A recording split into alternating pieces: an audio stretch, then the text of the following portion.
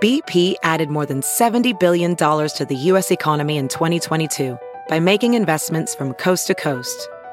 Investments like building charging hubs for fleets of electric buses in California and starting up new infrastructure in the Gulf of Mexico.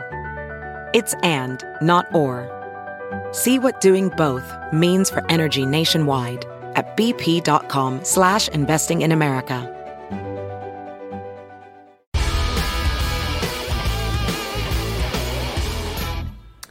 Welcome to the water cooler, everybody. Happy Monday. I'm David Brody. It's the first day of February 2021, and President Joe Biden has a huge opportunity in front of him, a chance at congressional unity. That's a bit creepy. A chance to hold hands with some Republicans in a push to get a scaled-down COVID stimulus bill signed into law. The question here is, could this be a legislative kumbaya? Could it be on the horizon? Well, later this afternoon, 10 Republican senators are going to meet with POTUS about their smaller $600 billion relief bill. The president wants the whole $1.9 trillion enchilada. So will he strike a deal for the sake of unity, or will he veer far left and say, forget about it, to these center-right Republicans? Also today, Planned Parenthood surely celebrating the new Biden administration policies. We're going to talk to a congressman who's trying to wipe the smile from their collective faces. And the latest on the COVID vaccines, plus news about a new at-home COVID test where your results can be delivered to your smartphone, hello, hey, in just 15 minutes. But first, the delegate negotiations and unity balance tap dance in Washington. Will Joe Biden move towards the middle with the GOP on a COVID relief bill, or will AOC and Nancy Pelosi and Chuck Schumer drag him left? Here's White House Press Secretary Jen Psaki today. Roll the Psaki shot. Well, the president has been clear since long before he came into office that he's open to engaging with both Democrats and Republicans in Congress about their ideas. And this is an example of doing exactly that. So as we said in our statement last night, it's an exchange of ideas, an opportunity to do that. This group obviously sent a letter with some outlines, some top lines of their concerns and their priorities, and he's happy to have a conversation with them. What this meeting is not is a forum for the president to make or accept an offer. So I think that's important to convey to all of you. And his view, it remains what was stated in the statement last night, but also what he said on Friday, which is that the risk is not that it is too big, this package. The risk is that it is too small. And that remains his view, and it's one he'll certainly express today. Go ahead, Darlene. So what would you say is more important to the president at this point on this first legislative test? Is it going big or going bipartisan? It seems like you can't have both. Well, I think the president believes we can, and there is historic evidence that it is possible to take a number of paths, including through reconciliation, if that's the path that is pursued, and for the vote to be bipartisan. But it's important to him that he hears this group out on their concerns, on their ideas. He's always open to making this package stronger. And he also, as was noted in our statement last night, remains in close touch with Speaker Pelosi, with Leader Schumer, and he will continue that engagement throughout the day and in the days ahead. All right, so let's be clear, folks. President Biden is in the driver's seat, right? If he wants to forget the GOP offer and simply pass a much larger COVID relief bill with Democrat votes only, he most likely will have that option. So the choice is really his. It's a big one, and let's talk about it. Joining me now to discuss this and a few other congressional-related topics, U.S. Congressman Michael Cloud from the great state of Texas. Congressman, glad to have you on the show again. It's good to be here. Congressman, so what do you think? Do you think President Biden is going to settle for a middle-of-the-road deal here, or do you think he's going to be under a lot of pressure from his left flank and instead decide to, in essence, rebuff the GOP here? Well, hopefully we can see the policy meet the talking points about unity and reconciliation, but what we see happening so far is we've seen COVID relief put on the back burner for political reasons in the House. Now we're coming to what we've seen so far in the Biden administration has been ruled by executive fiat. We don't have first votes in the House until the end of February, oddly. And so now they're talking about reconciliation. The irony of the term itself says a lot as a way to force through will in the Senate in order to pass something like this. So hopefully the talks today do produce something that's more bipartisan. something that's more targeted than many of the proposals that we've seen talked about so far. I also want to ask you, there's a few things I want to get to, but I did want to ask you about the energy jobs that have been lost due to these executive orders as it relates to the Keystone Pipeline, a few others. What's your take on what the president is doing there? Because I know 26 at least Republican senators sent him a letter saying, hey, stop the bleeding here. Yeah, what's been the amazing story in the last 4 years is the American energy renaissance, and what it's meant from our national security, what it's meant to the strength we have going to the negotiating table for trade, what it's meant to the American economy and the jobs it's produced in communities throughout and families throughout our nation. So this is definitely the wrong way to go. Some of the policy we've seen implemented right here at the very beginning that strike at all those things, that take food off the tables for the American people, that take away their ability to work and have jobs. We make Caterpillar excavators here in my district about 5 minutes from my house, and so there's a ripple effect on all these things when it comes to all the industries that support us having a robust energy industry here in America, and they only play into nations that produce energy. The energy is going to be bought, it's going to be sold, it's going to be used. The question is who's going to produce it, and we think that Americans do a much better responsible job, and certainly that we provide a stabilizing force when we have that American energy. Congressman Cloud, we brought you on because I want you to talk a little bit about a new bill that you have out as it relates to, you can explain the bill, but Planned Parenthood is involved in this as it relates to making sure they don't get Medicare, Medicaid, or Medicare funding. Talk to us a little bit about the bill that you have out there specifically because, and you can see it there, Congressman Cloud, Senator Lankford introduced a bill to prevent Medicaid funds from supporting abortion providers. Talk to me about this because Joe Biden talks about unity quite a bit, but he's done a lot of stuff on the life issue from an executive order standpoint that seems to go against bringing Americans together. Yeah, well, it's a very popular understanding in the United States. The vast majority of Americans agree that your tax dollars should not go to fund someone else's abortion. That includes many abortion advocates who understand that you shouldn't be forced to pay for somebody else's abortion, and so we've seen a lot of those policies already rolled back in a Biden administration. But what our bill does is it ensures that your tax dollars that are going to states through the Medicaid program, that states have the leeway, so to speak, they have the right to exclude abortion providers. It doesn't reduce the dollars that are going to those states. For healthcare, for women's healthcare, what it does is it says, okay, if you're not spending money on abortion, you can spend it in other ways that really benefit women's healthcare. And here's my issue as it relates to unity that I mentioned just recently here to you, which is if the president wants to bring about unity, I mean, if you look at the polls, 60% of Americans don't want U.S. taxpayer money going to fund abortion. So, in other words, I get it, elections have consequences, but you would think if you're going to go with a majority position, well, this is a majority position in America. People don't want to see this.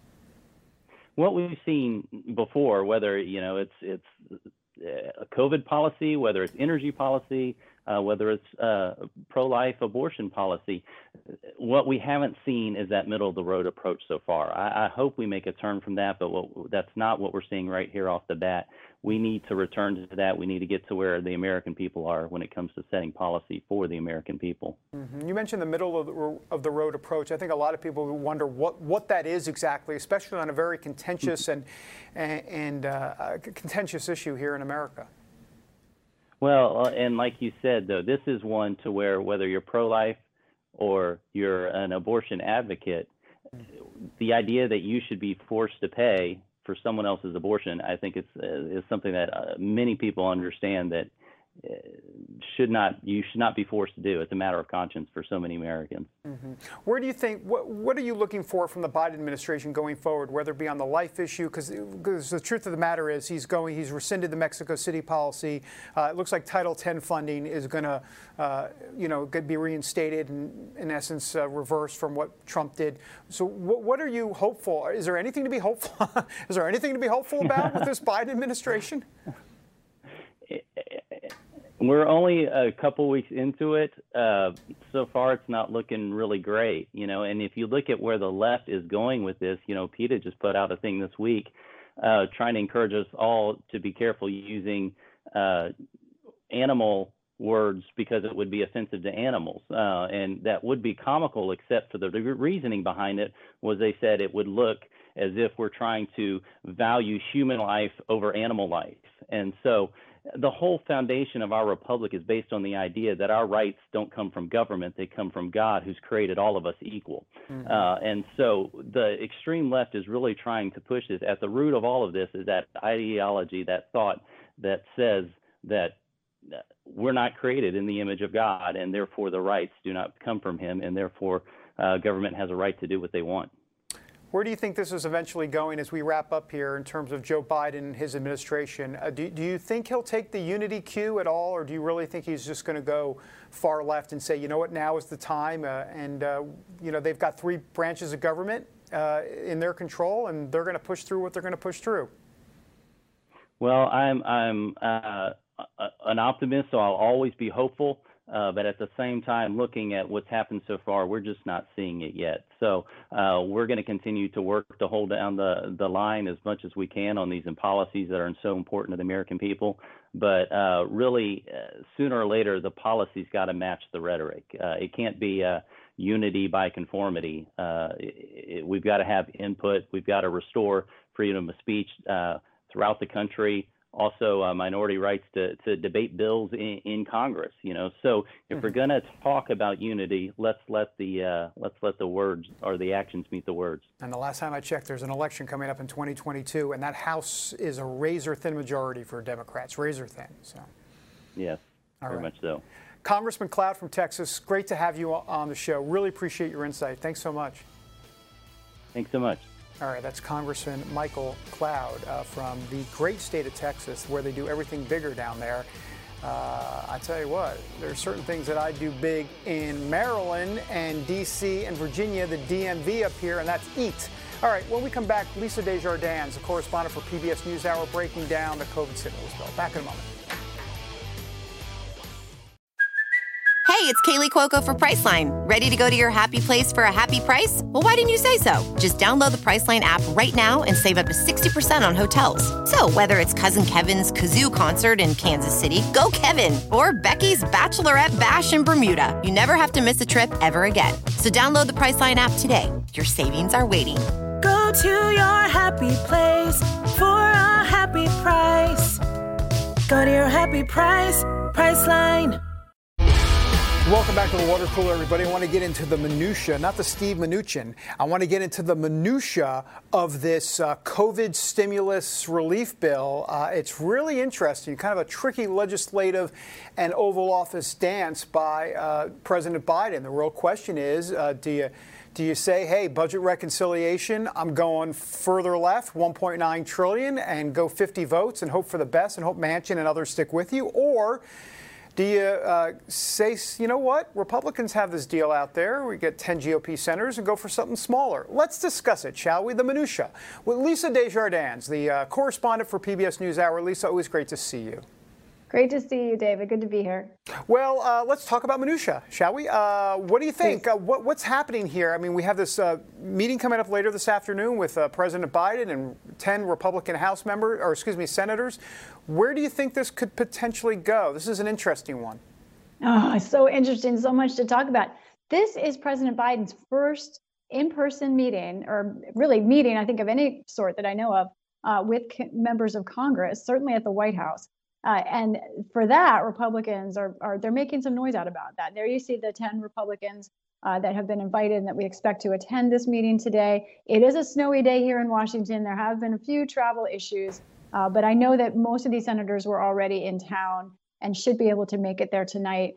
All right, what happens? You've got these 10 senators say $600 billion is what we're ready to spend and what we think is needed now for the coronavirus crisis. President Biden says, no, we have to think bigger, 1.9 trillion. And it's interesting, from Democrats who hear a rising mantra, a rising message, which is the biggest mistake we can make is to not go big enough. Republicans obviously feel differently. They think that going too big would be a mistake. And I'm frustrated a little bit by where this debate stands, and maybe a little bit about the coverage of it. This really is not the partisan debate purely as people have made it out to be. Mm-hmm. David, there are many Democrats who also think 1.9 trillion is way too large. Right. And talking to those sources, they told me last week, they didn't think that the explanation that the Biden administration gave them over the phone really backed up the 1.9 trillion. They want more data. They think that was, and not just Joe Manchin, other Democrats also think that that is more than they need to spend now. Well, see, so that's interesting because then it takes you, if we've heard all this talk about budget reconciliation, but, I say time out on that. I mean, if you need all 50 and you may not get Manchin, who knows about Kristen Sinema? What about Tester? There's some others. I mean, so now you could be rolling the dice if you don't take a Republican deal. It might not be such a slam dunk on budget reconciliation. Is that what you're saying? That's exactly right. And I think there's a name that people should watch that might not be on everyone's radar, but is also in that group, Raphael Warnock. He is up for re-election in 2022 as well. He has said he wants to be a senator who reaches across the aisle. He is going to have a tough re-election fight in Georgia. Everybody knows it. Biden won't be on the ballot. Trump won't be on the ballot. Raphael Warnock will be on the ballot. So he has to be seen, especially by Georgians, as trying to run up the middle in some way. I think what we're in for here, really, bottom line, is probably, what day is it? February 1st, another good month of back and forth, this getting whittled down, trying to figure out what exactly is essential or not. There is a chance that Democrats get the vote for reconciliation, but right now, that's not what the Democrats, like you said, Manchin, Sinema, the ones who will decide if reconciliation is possible, that's not where they are right now. They still, I think, would prefer a bipartisan deal. Well, and there's two problems with that, right? I mean, everybody talks about how Democrats control all three branches of government, but hold on, barely control it, number one.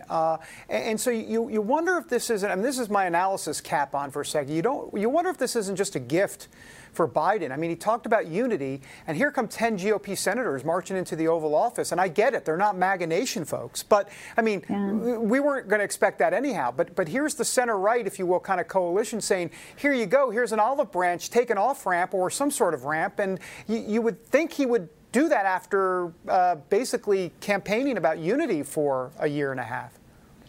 It is an opportunity in that way, but I think the Biden administration also is nervous about the economy, also believes that things are worse than they expected coming into facing this coronavirus. And I think that because of that, they are erring very strongly on the side of, we need more stimulus, we need more money to get the vaccine out and to produce the vaccine, and we need to go big. And so I think that they have a problem with their two goals kind of colliding, this idea of being bipartisan and then this idea of Biden's number one goal right now is to help the country recover. Now, part of that, we know other Democrats, they haven't said this yet, but we know Bernie Sanders would love to include some other probably non-coronavirus ideas into budget reconciliation. As you know, they get one shot at this a year, only one reconciliation bill each year. And so if they want to do anything else, perhaps, should I mention healthcare? This would be that opportunity. Now, can they even get 50 votes for, say, an optional Medicare for all plan? That's also to be determined, but it doesn't seem like they're on that track right now. They haven't really kind of worked their caucus, had those conversations yet. But there are Democrats who know that reconciliation is the opportunity for that if they have one. Well, you've been around, obviously, covering this for a while, Lisa. You wonder if there isn't a sweet spot to be had here. Right, So somewhere, I mean, I'm not going to get into geek out on figures, but, $600 billion and 1.9, I'm doing some quick math, somewhere in that 1.2 billion and try to satisfy everybody. And I did hear from Jen Psaki on the podium today. She kept talking about how, it's important that they have to go big. They have to go big, and it's kind of what you were talking about. Yeah, that's right. And it does seem like there's got to be some mathematician somewhere has figured out the formula for how they end up. They always end up somewhere in the middle. And I think the $600 billion, honestly, from Republicans is a negotiating stance. I think that these Republicans would be willing to accept more, but they know with Biden at 1.9, they've got to go low because it's going to be somewhere in the middle. They, I think, probably want under $1 trillion. Some of them want way under $1 trillion. Some of them want a little under $1 trillion. And I wouldn't be surprised if that's where we ended up. But it is going to matter what that money goes to. Will it go to schools? This Republican offer has very little money for schools in it. because Republicans feel a lot of schools haven't opened up yet, and we've given them money before. Also, how about state and local? I think watch for there to be money for state and local governments, but it probably won't be called that. It might be used in some other term to help some other state to help with X, Y, or Z. But it will be money to help state and local governments. That will be a big fight with Speaker Pelosi. And this is why I love having you on, because you know the deal, right? The state and local government stuff. You know they're going to spin that some other way. I get it, because that's been a big stumbling block all along. So, all right, Lisa, you're the best. We thank you so much. All right. My pleasure. All right, have a great day. Lisa Desjardins. That is a cool name, by the way. We should do that. The water cooler with David. Oh, no, David. No, that doesn't work. All right, back in a moment. Ophthalmologist Dr. Strauss has seen firsthand how the metaverse is helping surgeons practice the procedures to treat cataracts. Cataracts are the primary cause of avoidable blindness. He works with a virtual reality training platform developed by Fundamental VR and Orbis International to help surgeons develop the muscle memory they need. The result? More confident, capable surgeons. And even more importantly, patients who can see. Explore more stories like Dr. Strauss's at meta.com/metaverseimpact. Welcome back to the water cooler, everybody. Boy, lots to unpack inside this COVID stimulus bill, and there's also a lot of stuff as it relates to American buyback program that Biden wants to do. There's a lot of stuff flying, not to mention a lot of money flying all over the place. And what does that mean for taxes, tax increases, tax cuts? Yeah, I don't know about tax cuts, FYI. Let's bring in Julio Gonzalez, President and CEO of Engineer Tax Services. He's also was a member of the Presidential Tax Reform Roundtable under President Trump. Julio, great to see you, sir. Thanks for having me on. Yeah, definitely no tax cuts, right? It looks like it's going to be tax hikes. Right. Well, why don't you take us through that process? What are you seeing from the Biden administration so far when it comes to potential tax hikes, whether it be in this COVID stimulus package or some other proposals that he has on the table? No doubt. Like death taxes are coming. And he wants to increase them, right? He wants to repeal the tax reform we passed in 2017, which brought down the income tax rates for individuals and all small businesses and large corporations, right? So everyone that pays taxes had lower income tax rates. So he wants to bring those up 9 to 10%. That's a big increase, right? Especially coming out of a pandemic and trying to open up again. So we're opening up, hopefully, and opening up to a big tax increase, and that's problematic. Before we get to some of that, in addition to what you're talking about regarding tax increases, what about what the president and Congress are talking about just this week? This idea of some sort of limited COVID stimulus package. You wonder if the president and Democrats are really going to want to do that. They want to go big. They want the $1.9 trillion. If they really want to push this through budget reconciliation, they've got the votes to do it. If you can keep Manchin and some others in tow. What's your sense of what's happening this week on Capitol Hill and at the White House? I think you're right. I think they're going to have to go down the path of reconciliation, right? Because they're not going to be able to get the 10 extra votes in Senate to get to 60, right? And they already talked this morning about going through the reconciliation process, which they get to do once a year. And so this is probably where they would put a big stimulus program into a tax reform bill and get it all done in March and go through the reconciliation process and try to balance out, some of the conservative people they even have on the Democratic side in the Senate to get this done. So I think that's the path they want to go. So just so I understand what you say, because you said in March, so I mean, who knows what the timetable will be exactly, but let's explain to our audience what we're talking about here. So we've got the COVID stimulus package that is being negotiated now, but then there's the actual, what are you referring to, the budget itself and what they're going to put through on that, or Biden's economic Buy American plan? I mean, there's all sorts of things floating around here. What are you talking specifically about? What are you the most concerned about? Well, good question. I mean, typically all these things get done in one bill, right? So they all come together. Everyone's trying to get the tax reform bill done, right? And then they're trying to get the budget done, and then they're trying to get the stimulus program done. But it's all going to come together into one bill and go through reconciliation. I think that's the only way you get it all done, and it's the only way you can get it done through the Senate with 50 votes. And so I think, like we saw with the last stimulus bill, I mean, we had the budget in that as well, right? So always it's a collective amount of things coming together to get passed in one vote. What is your biggest concern when it comes to tax increases by this administration? What are they looking to do specifically?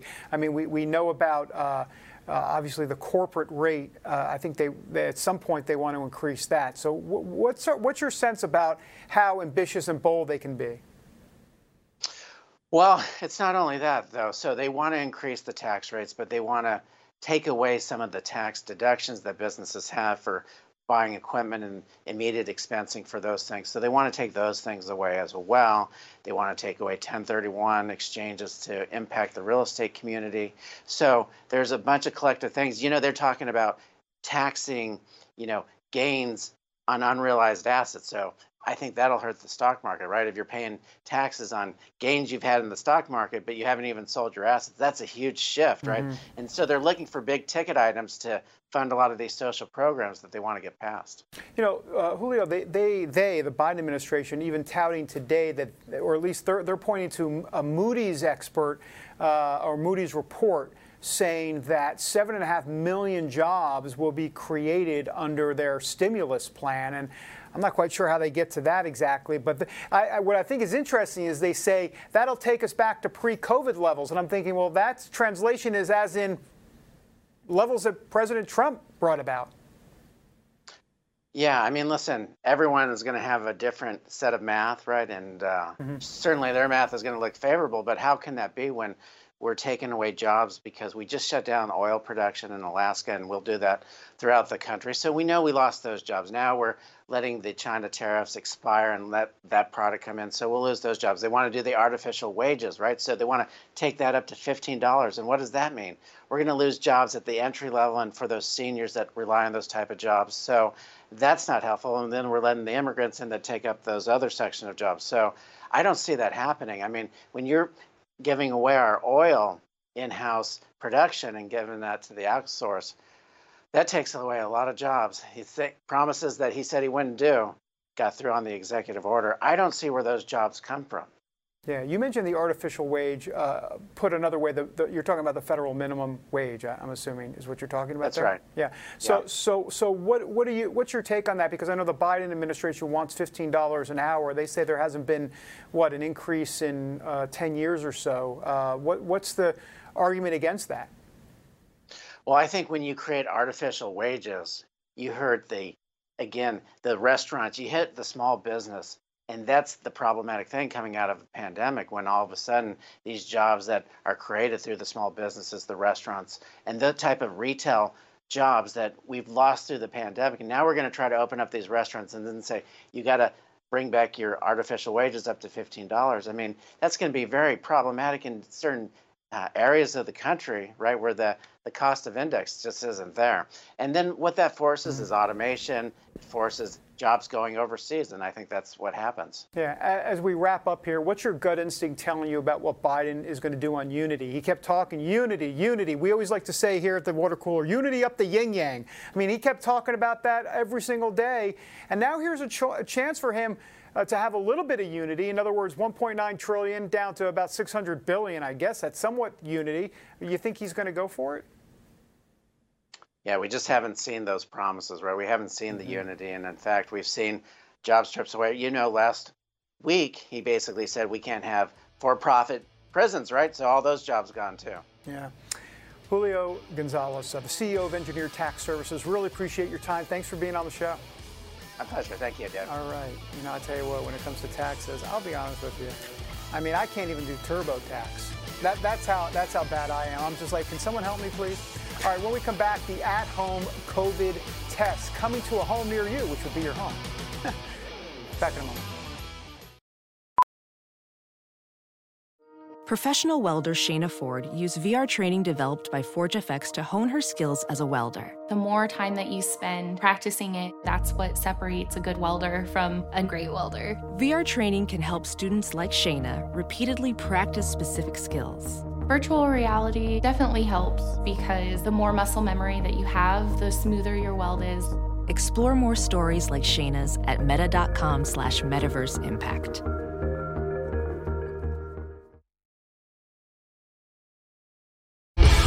Welcome back to the water cooler, everybody. Time to talk about COVID and vaccines and at-home COVID tests, by the way. There's news on that today. The federal government is investing $230 million out of the Pentagon's budget there for at-home COVID tests to make sure millions of Americans get them.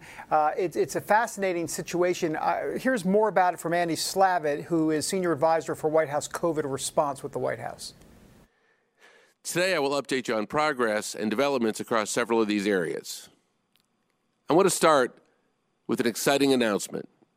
The Department of Defense and HHS made an announcement today at what will be the country's first over-the-counter at-home COVID test. The test is made by a company called Illume, and it's on a testing platform that was developed in the NIH's RADx initiative. Now, these are over-the-counter, self-performed test kits that can detect COVID with roughly 95% accuracy within 15 minutes. They can be used if you feel symptoms of COVID-19 and also for screening for people without symptoms so they can safely go to work, to school, and to events. They are appropriate for people ages 2 and older. The test is performed in what is called a mid-turbinate nasal swab, which basically means it's less invasive than the long nasopharyngeal swab that people may have seen on the news. After you take the swab, you put the sample into a digital analyzer, which will send a result to your smartphone in about 50. And so there you have it. By the way, let me just say, a little TMI here, but I've had that COVID test. I'm sure a lot of us have had the COVID test. And look, I don't want to do the whole but let me just say, I've had the normal one, over at the White House. When I say normal, it's just very easy, it's very simple. It's just a boom, you're done. You're like, oh, that was COVID. And then you have one that goes all the way up, through your nostril, up into your brain. That's not fun. This one seems right about in the middle. All right, let's bring in Dr. Falcone with U.S. Acute Care Solutions board member there. Dr. Falcone, great to have you back on the show, sir. Great to be back, David. Thank you. Well, what do you make of this at-home COVID test? I think that's going to give a lot of Americans some, general excitement to know that there it is, next to the ibuprofen. There's your at-home COVID test. Yeah, it's interesting, David. We at our company, we've actually sent those tests through the emergency use authorization about a month ago to all of our clinicians so they could actually do at-home COVID testing. Obviously, we're in a different situation because we're healthcare workers and we're constantly being exposed to this. And we found them to be very effective, very accurate. Obviously, there's always going to be a false positive and false negative, so you have to be careful in that. But I think it will provide some level of reassurance to people that are able to test at home. And I think that's the way the country is moving. I wouldn't be surprised if at some point we do antibody testing at home as part of the overall strategy that we have to address this virus. Well, and I think in society today, it seems like anywhere you go now, eventually you're going to be asked, do you have a COVID test? Did you take one, whether you board a plane or something along those lines? Yep, absolutely. Yeah, I think that's going to be part of the norm. Just like after 9/11, we had all these changes that we had to reach. If you're going to go on a cruise, you're going to probably have to show some documentation of vaccination status or travel overseas, certainly. Dr. Falcone, let me ask you about the vaccine and its accuracy and how well it's doing out there. What is your sense about the numbers? I mean, we do hear some horror stories of people that I know that's in the minority, that people took the vaccine and had this reaction. Some very, very, very, very few have actually died from it. I understand. I'm not trying to make an alarmist statement here. But I think there are people concerned about taking this vaccine. Sure. And you're right. Obviously, we have to ask and answer those questions. Look, there's going to be common reactions that you're going to have, typical myalgias, muscle aches. I actually had the Pfizer-BioNTech vaccine. I had the 2 doses, and I had a little bit of muscle aches, a little bit of a headache the second day after the second dose, and that went away pretty quickly. These very rare reactions, you're seeing 1 in a million or 1 in 10 million. The death associated with it is predicted at 1 over 10 million doses. But Overall, I think what people need to understand is the risk of dying if you get this infection is about 1%, give or take. So 1 out of 100. And the risk of the vaccines is much less than that. And these vaccines provide an incredible level of protection for serious disease, serious respiratory infections, hospitalizations, and death. All of these vaccines, whether it's Moderna, Pfizer, AstraZeneca, or the J&J one, show very good protection once you've had time for your body to build that immune reaction to these more serious infections. Not to the mild ones, but to the more serious ones, which are the ones we worry about. Do we have any sense of how long a vaccine like this is good for that can protect you? Do we have any, what's the analytical data on that? So there's a big institute out of California called Scripps Institute of Immunology, and they're producing a lot of these immune response studies and long-term studies. Now, granted, the vaccines haven't been out there that long, so we have about 6 months worth of it. What they're finding is that there's anywhere between a couple weeks of protection to up to, if you track it out, up to a year of protection. And they think the average is somewhere between 4 to 6 months that the average person would have if they've been exposed to COVID. Now they're going to track the vaccines now to see how long the antibodies last for that, because that was mostly based on people that have either gotten infections or were in early vaccine trials. So just understand, you're saying that after 6 months or so, potentially, you would need another round of vaccinated shots? The likelihood is, just like the flu shot, you get a yearly flu shot, or a certain percentage of us get a yearly flu shot. You will likely need a yearly booster to COVID or coronavirus. Yes, I think that's going to be something that will start being talked about in the next 3 to 6 months. Interesting, because that really hasn't been discussed much about what happens after the first round, right? I mean, we really don't know much about what's supposed to happen afterwards. Yeah, and I think that, we're taking this one day at a time. There's 50 million doses of vaccine that are out there. 30 million of them have been given. And I think we're doing, since mid-January, over 1 million doses a day. And I think that will continue to ramp up. I mean, our first priority is to get as many people protected with the vaccine so they have a less likelihood of spreading it, and certainly a less likelihood of getting severe disease. And then I think the next question is going to be, how long does this last? Right. And when is that booster shot needed, or that yearly vaccination, or whatever we determine with the science about the timeline. Dr. Falcone, love having you on the show. Hope you'll come back and give us some great information. Thank you so much. Absolutely. A pleasure, David. Have a great day. You too. Wow, that's good stuff. And ladies and gentlemen, that was the intellectual portion of the show. Not to diss the other guests in the show, but come on. I mean, as a doctor, who am I? I'm like a TV anchor with makeup. Back in a moment.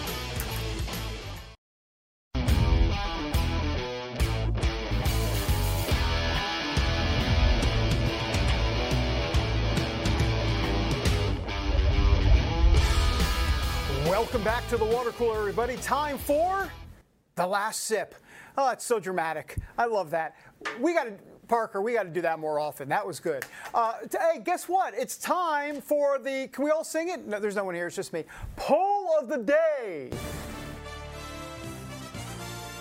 The water cooler. Poll of the day. That's my brother saying that. Anyhow, all right, here's the poll today. Generally speaking, do you want guacamole on your enchilada? No. Do you believe that schools in your area should be open for in-person learning, or should they remain closed? 53% say open them up and open them now. Well, they just say open.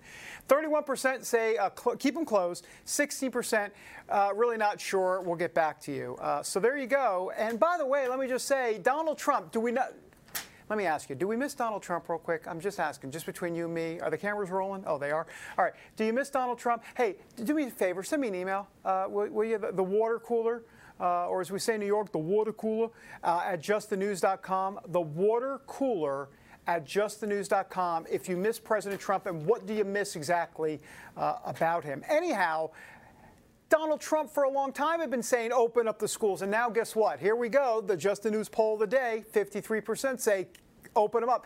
I feel like Trump is always like ahead of the curve on a lot of stuff. Oh, by the way, speaking of Donald Trump, how about his son-in-law, Jared Kushner? Guess what? He's been nominated for a Nobel Peace Prize. Hey, let's give him a hand. Shall we? Now, of course, with liberals, there's smelling salts involved. You're going to have to revive them from the floor, because when they heard this news, they're like, you got to be kidding me. But it's true. He got nominated for the Nobel Peace Prize because of the Abraham Accords and all of the Mideast peace shufflings that he was doing and deals that he was doing. So good for Jared Kushner, and I'm sorry, liberals, I apologize. And it just makes me think that, once again, how much do you miss Donald Trump now that Joe Biden has done, what, 490,000 executive orders in the first 4 days or so? I don't know. I can't keep track. The water cooler at justthenews.com. Send me your comments about Donald Trump, and we will post them. And by the way, speaking of Donald Trump, you know what we love? You know what we miss? Can we let's just play it, because let's put up the music a little bit. The whole thing. Latinos for Trump. Poor Donald Trump. Let's just go out with this. Let's just all soak it in. We'll be back in a moment.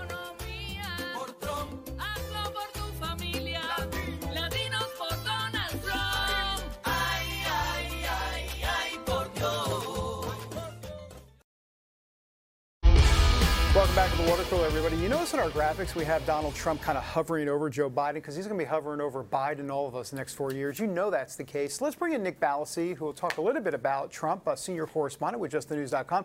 Nick, I'm out of breath. Good to see you, sir. Great to see you, David. So, Nick, President Trump, former President Trump, impeachment trial about to get underway at some point here. What can you tell us? What do you know? Yeah, so the process is moving along in the Senate. There's still this talk going on about a resolution to censure Trump as opposed to the impeachment trial process and the conviction. I think the process would still go through, but the Democrats are seeing that the numbers aren't there to convict the president. We see a lot of Republicans coming out saying it's unconstitutional to proceed with this trial altogether because he's a former president. He's already out of office. So if you connect the dots here, Democrats are seeing these votes aren't there for the conviction. So this censure resolution could be where this situation is heading, and that could bar President Trump from serving in future office. That's where the Democrats seem to want to go with this. They have Susan Collins on board reportedly on this resolution. She's working with Senator Kaine on this. If this were to come to fruition, that's where this process could head. It could turn into a vote to bar the president, the former president, from serving in future federal office. It would probably face legal challenges, though, on many levels. So we'll see where it goes. Well, Nick, just so I understand, so wait, does it take 67 for a censure, or is it 51? I don't even know, honestly. I'm not sure. It's a good question. If they proceed as a resolution, they could get this through. From what I'm hearing, they could get this through with a simple majority if they do it as a resolution. But there's also the filibusters, the legislative filibuster, which could apply here. So we'll have to see how they write this, how they draft, and how they bring it up, and whether there's bipartisan support. There's a lot that needs to be found out here, and we're staying on top of it at Just the News. I'm trying to get all the details. I know you are, Nick. You're running and gunning like the best one. Senior correspondent Nick Ballasy. Thank you, sir. Appreciate it. Thank you.